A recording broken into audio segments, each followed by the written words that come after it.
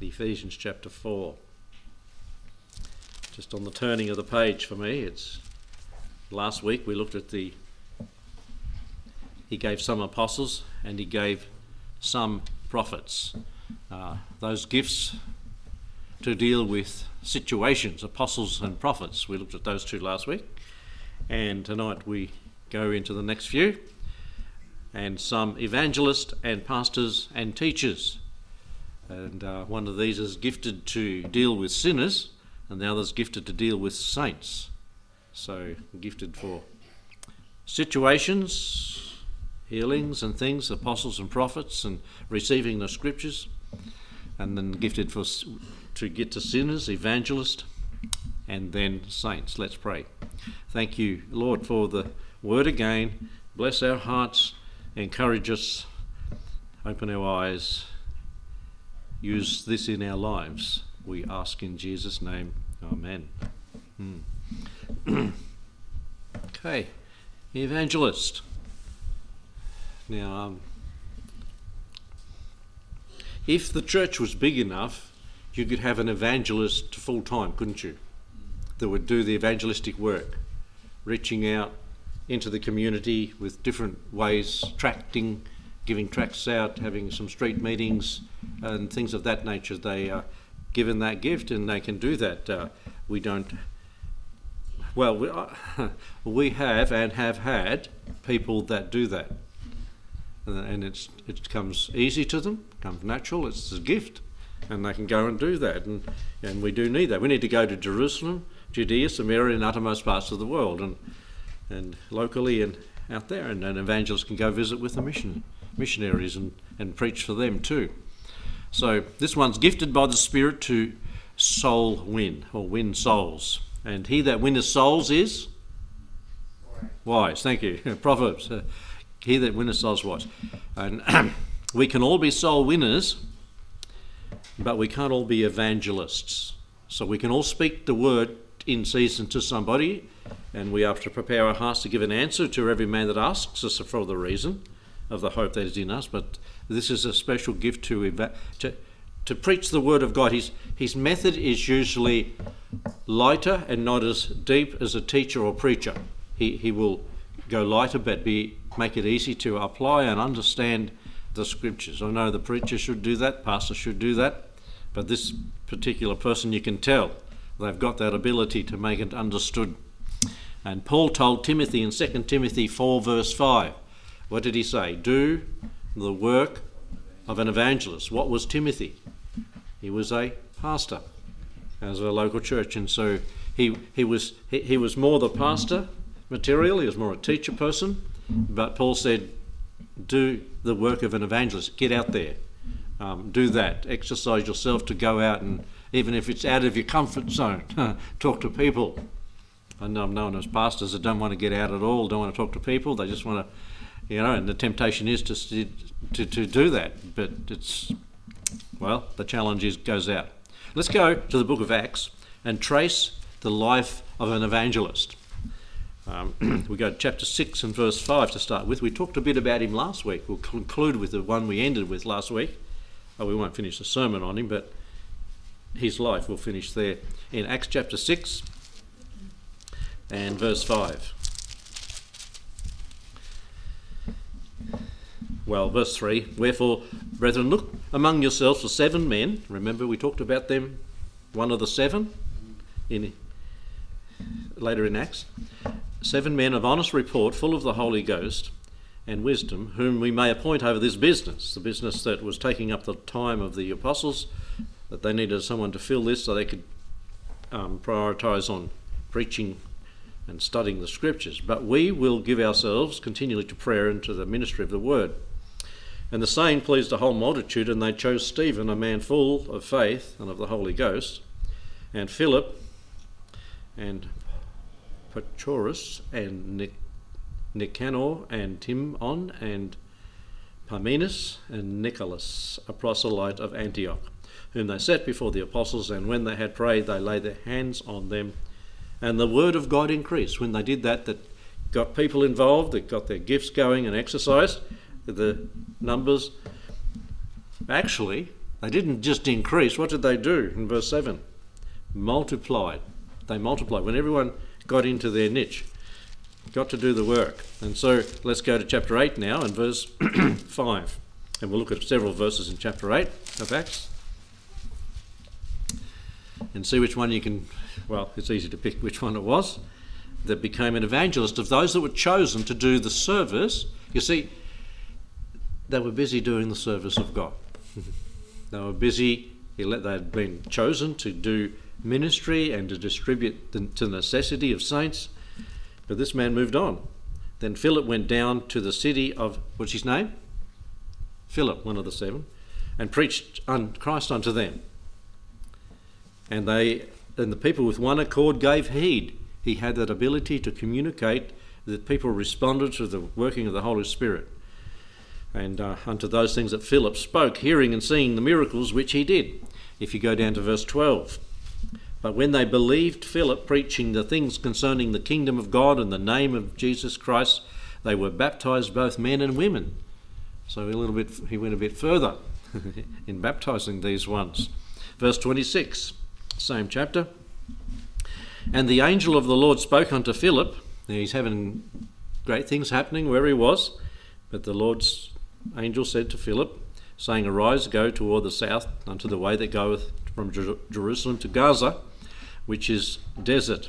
And he arose and went, and behold, a man of Ethiopia, a eunuch of great authority under Candace, queen of the Ethiopians, who had the charge of all her treasure, and had come to Jerusalem to worship, was returning, and sitting in his chariot, read Isaiah the prophet. Then the Spirit said unto Philip, Go near and join yourself to this chariot.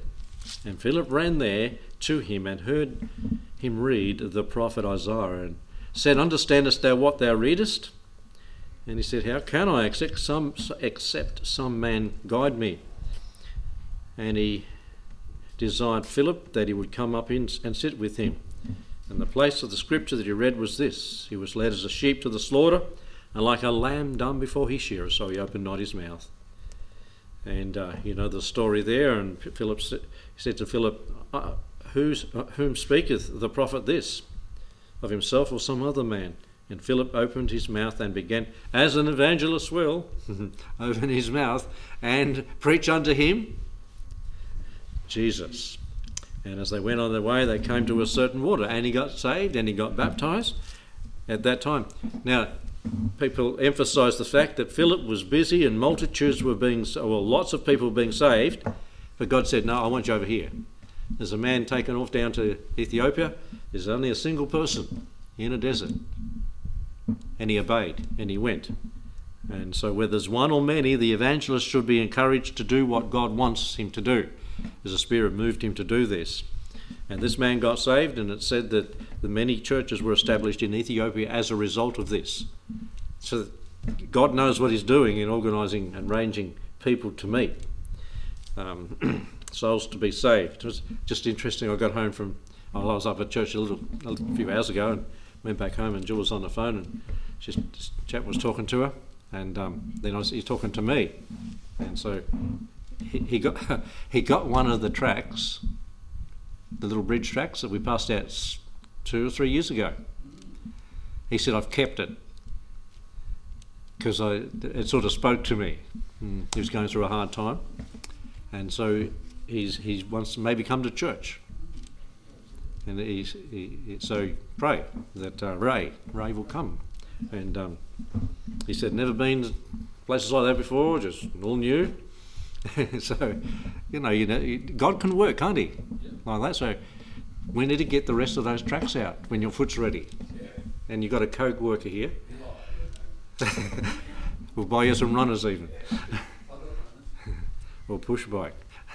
So, yeah, we've got a few thousand to get out. You don't know where and who takes them in, and and reads that little thing and puts it away or puts it in the cupboard, and he's pulled it out. He said, I put it away for the reason to pull it out one day.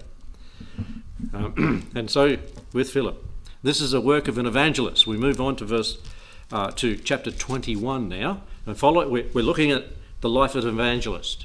His election, choosing to be a deacon, actually. And then he becomes an evangelist through life.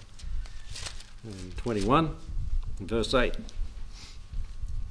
And the next day, they that were of Paul's company, remember we read this last week, departed and came to Caesarea, and we entered into the house of Philip the evangelist, who was one of the 7 and abode with him. And as we said last week, his whole family, it seems, is involved in ministry, and the same man had 4 daughters, virgins, who did prophesy. And they prophesied there, and so here they were continuing years later doing the work of an evangelist still. You see, God called him and he stayed in the calling with which he was called. I think that's scriptural. It's Corinthians, actually, talks about doing that. So, these are the ones that are gifted to deal with sinners. And some people just, as I say, you can see that that's the way they are. And praise God for those individuals that God's puts. Now, if we've got the gift of evangelist and we don't do it, what are we being? We're being disobedient to the calling of God in our lives. I'm not going to say, I'll say, have you got the gift of the gab? No. Have you got the gift of sharing the word? You naturally can open up with people and they naturally want to talk with you. You can talk about them, you can talk about you, but you can get around to the gospel and preach the truth. If you've got that, use it. And you know what? Pray to God that he'll give you people opportunities to talk to them about the Lord Jesus. Then there's those that are gifted to deal with saints. Back in Ephesians chapter 4 and verse 11. And pastors, you see how long just one verses with all these different ones, one verse can take. The gift to deal with saints. Pastors, first of all, called to tend the flock, a under shepherd or a shepherd of the people. He loves and has a heart for the flock. And if you've been in ministry for a while, you can discern and detect people that have got that, that they are concerned. You can see it in young people even, that they go after people, they are concerned with people when they've got troubles, and they look out for them and try to encourage them. And he cares for the weak, the sick, and the straying. He counsels the young and cares for the needy, and comforts those that have had or going through hard times, bereaved, in other words. Let's turn to the book of 1 Peter chapter 5. There's a lot more spoken of these individuals than there are of the evangelist. 1 Peter chapter 5, verses 1 to 4. It's what they are to do is in the list here. The elders who are among you I exhort, who am also an elder and a witness of the sufferings of Christ, and also a partaker of the glory that shall be revealed. Feed the flock of God which is among you, taking the oversight of it, not by constraint but willingly, not for filthy lucre, but of a ready mind, neither as being lords over God's heritage. When the chief shepherd shall appear, ye shall receive a crown of glory that fadeth not away. And so this is all talking about the same individual. And this along with the book of Acts, does something that we need to understand when we're reading the scripture. It talks of this person as he were 3 different people, but being one person. He describes them, first of all, in verse 1. These. Now you say, oh, it didn't mention pastor there, but it did. It did. We'll look at it. Well, the first one, they're described as being, in verse 1, the elders, in verse 1 there, of 1 Peter. That are among you I exhort, who also am an elder. That is one who is an example, a presbytos. Excuse me, I've got my new teeth in. I forgot to change my teeth, my clothes, so I'm now you're going to listen to all my STs, aren't you? I've been training at home.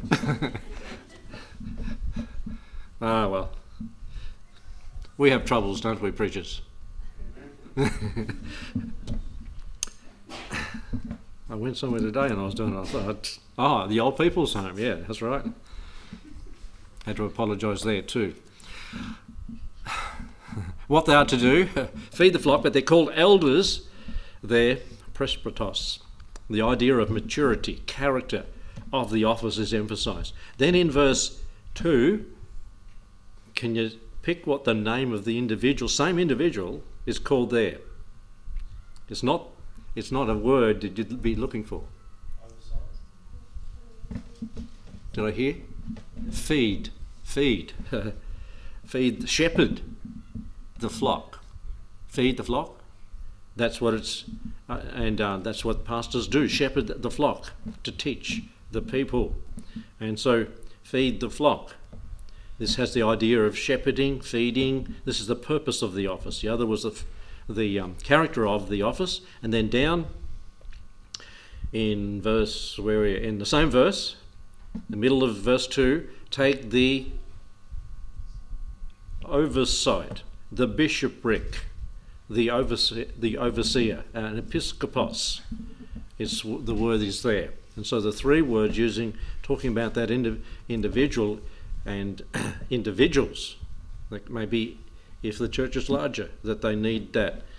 And when the chief shepherd shall appear, that's the Lord Jesus Christ. And so you have this description, what they do, feed the flock, take the oversight, and it's tied up with the name as we've gone through them, and be an example. Elder, bishop, pastor, or shepherd.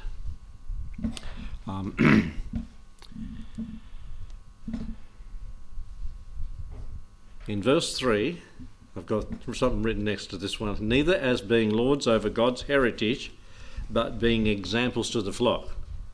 Not being a what? What does that mean? There's a word that's used of a man in 3 John. A tyrant? Similar. A dictator. Dictator Diotrephes over there in John. But we're not to be that. But that doesn't mean that the pastor should be a pushover either and walked all over. That's not what it's saying, because you have to stand up for the truth of God's word. That's the responsibility of the pastor, and not to be walked over in that regards, but not to lord it over and be a dictator. Well, what they're to be, that's what they're to do really and be in those verses. But go to Titus 1 and verse 6. Titus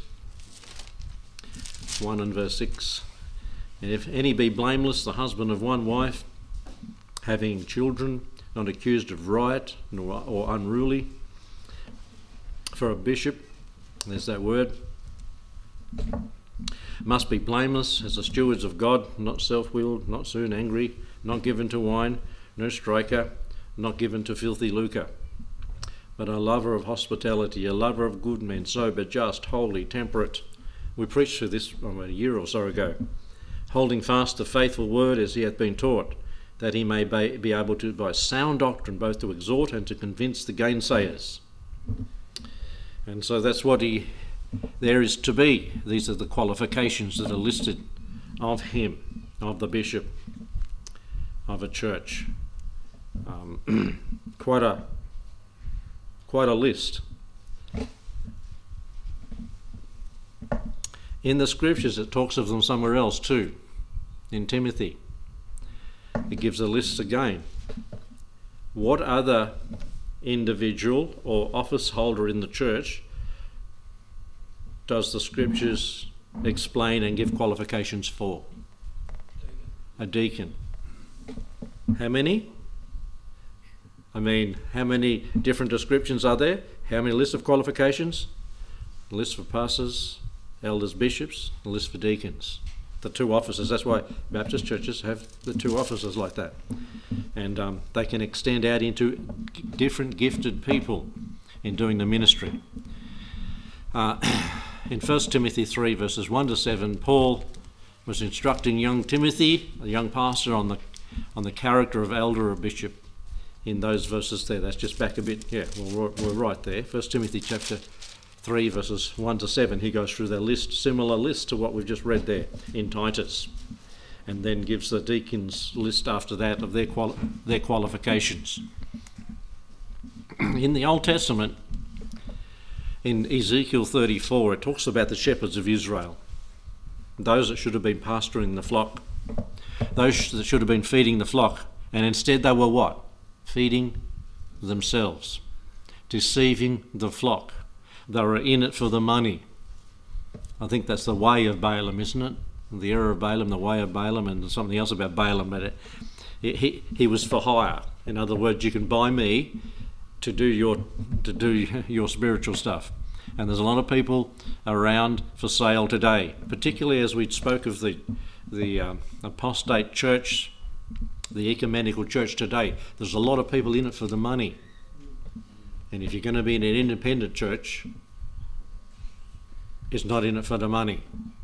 That's not what happens in independent churches. Here, you see, because it's governed locally, and the people got an eye to see what's going on.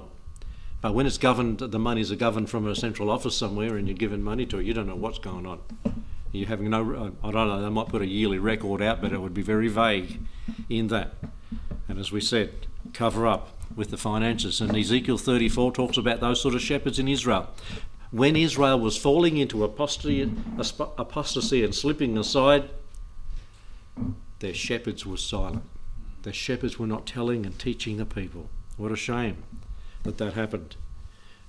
So there's those, and then the teachers, the pastors, and we'll deal with a little bit next week, but the teachers just shortly, back in verse 11, and teachers. And there can be pastor teachers.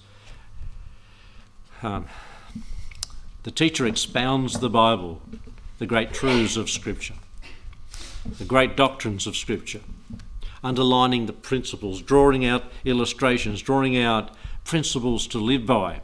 He compares spiritual things with spiritual things, 1 Corinthians 2:13.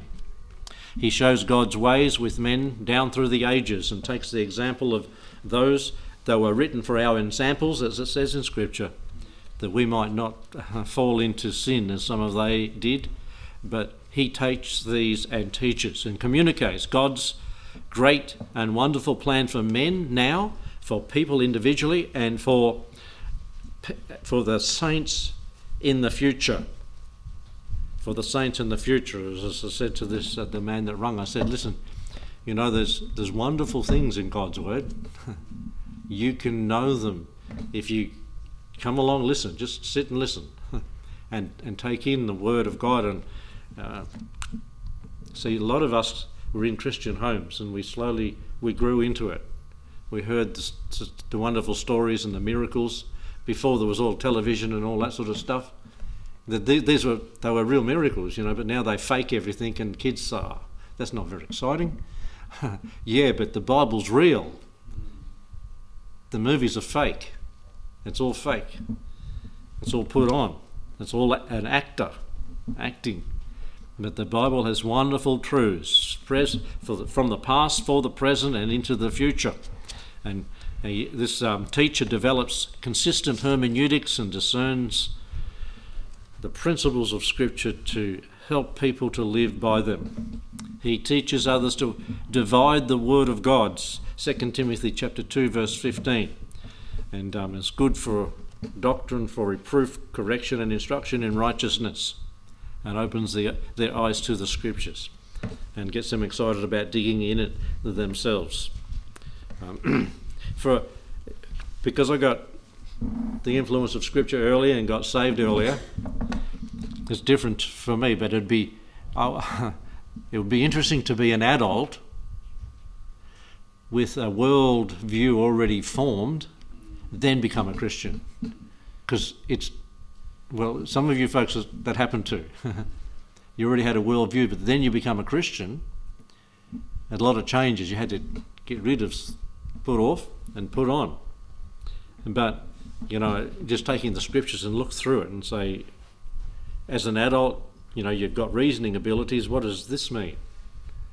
What is the Spirit moving you to think about this? And yeah, I've seen people that have got saved a bit later and how they grow quickly because they can think through it with the guidance of the Word, the Spirit, and come to spiritual understanding. It's a blessing when that happens. And, over the period of 3 years, if they're keen about it, they get the picture, the big picture, and then get the details filled in through life as they experience life.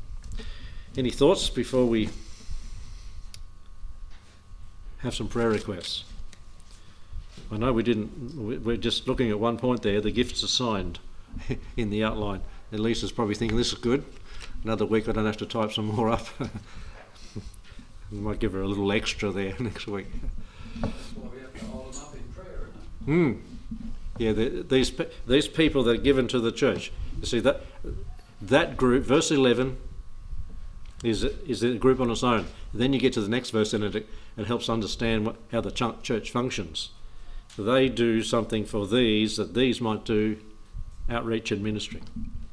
Next week.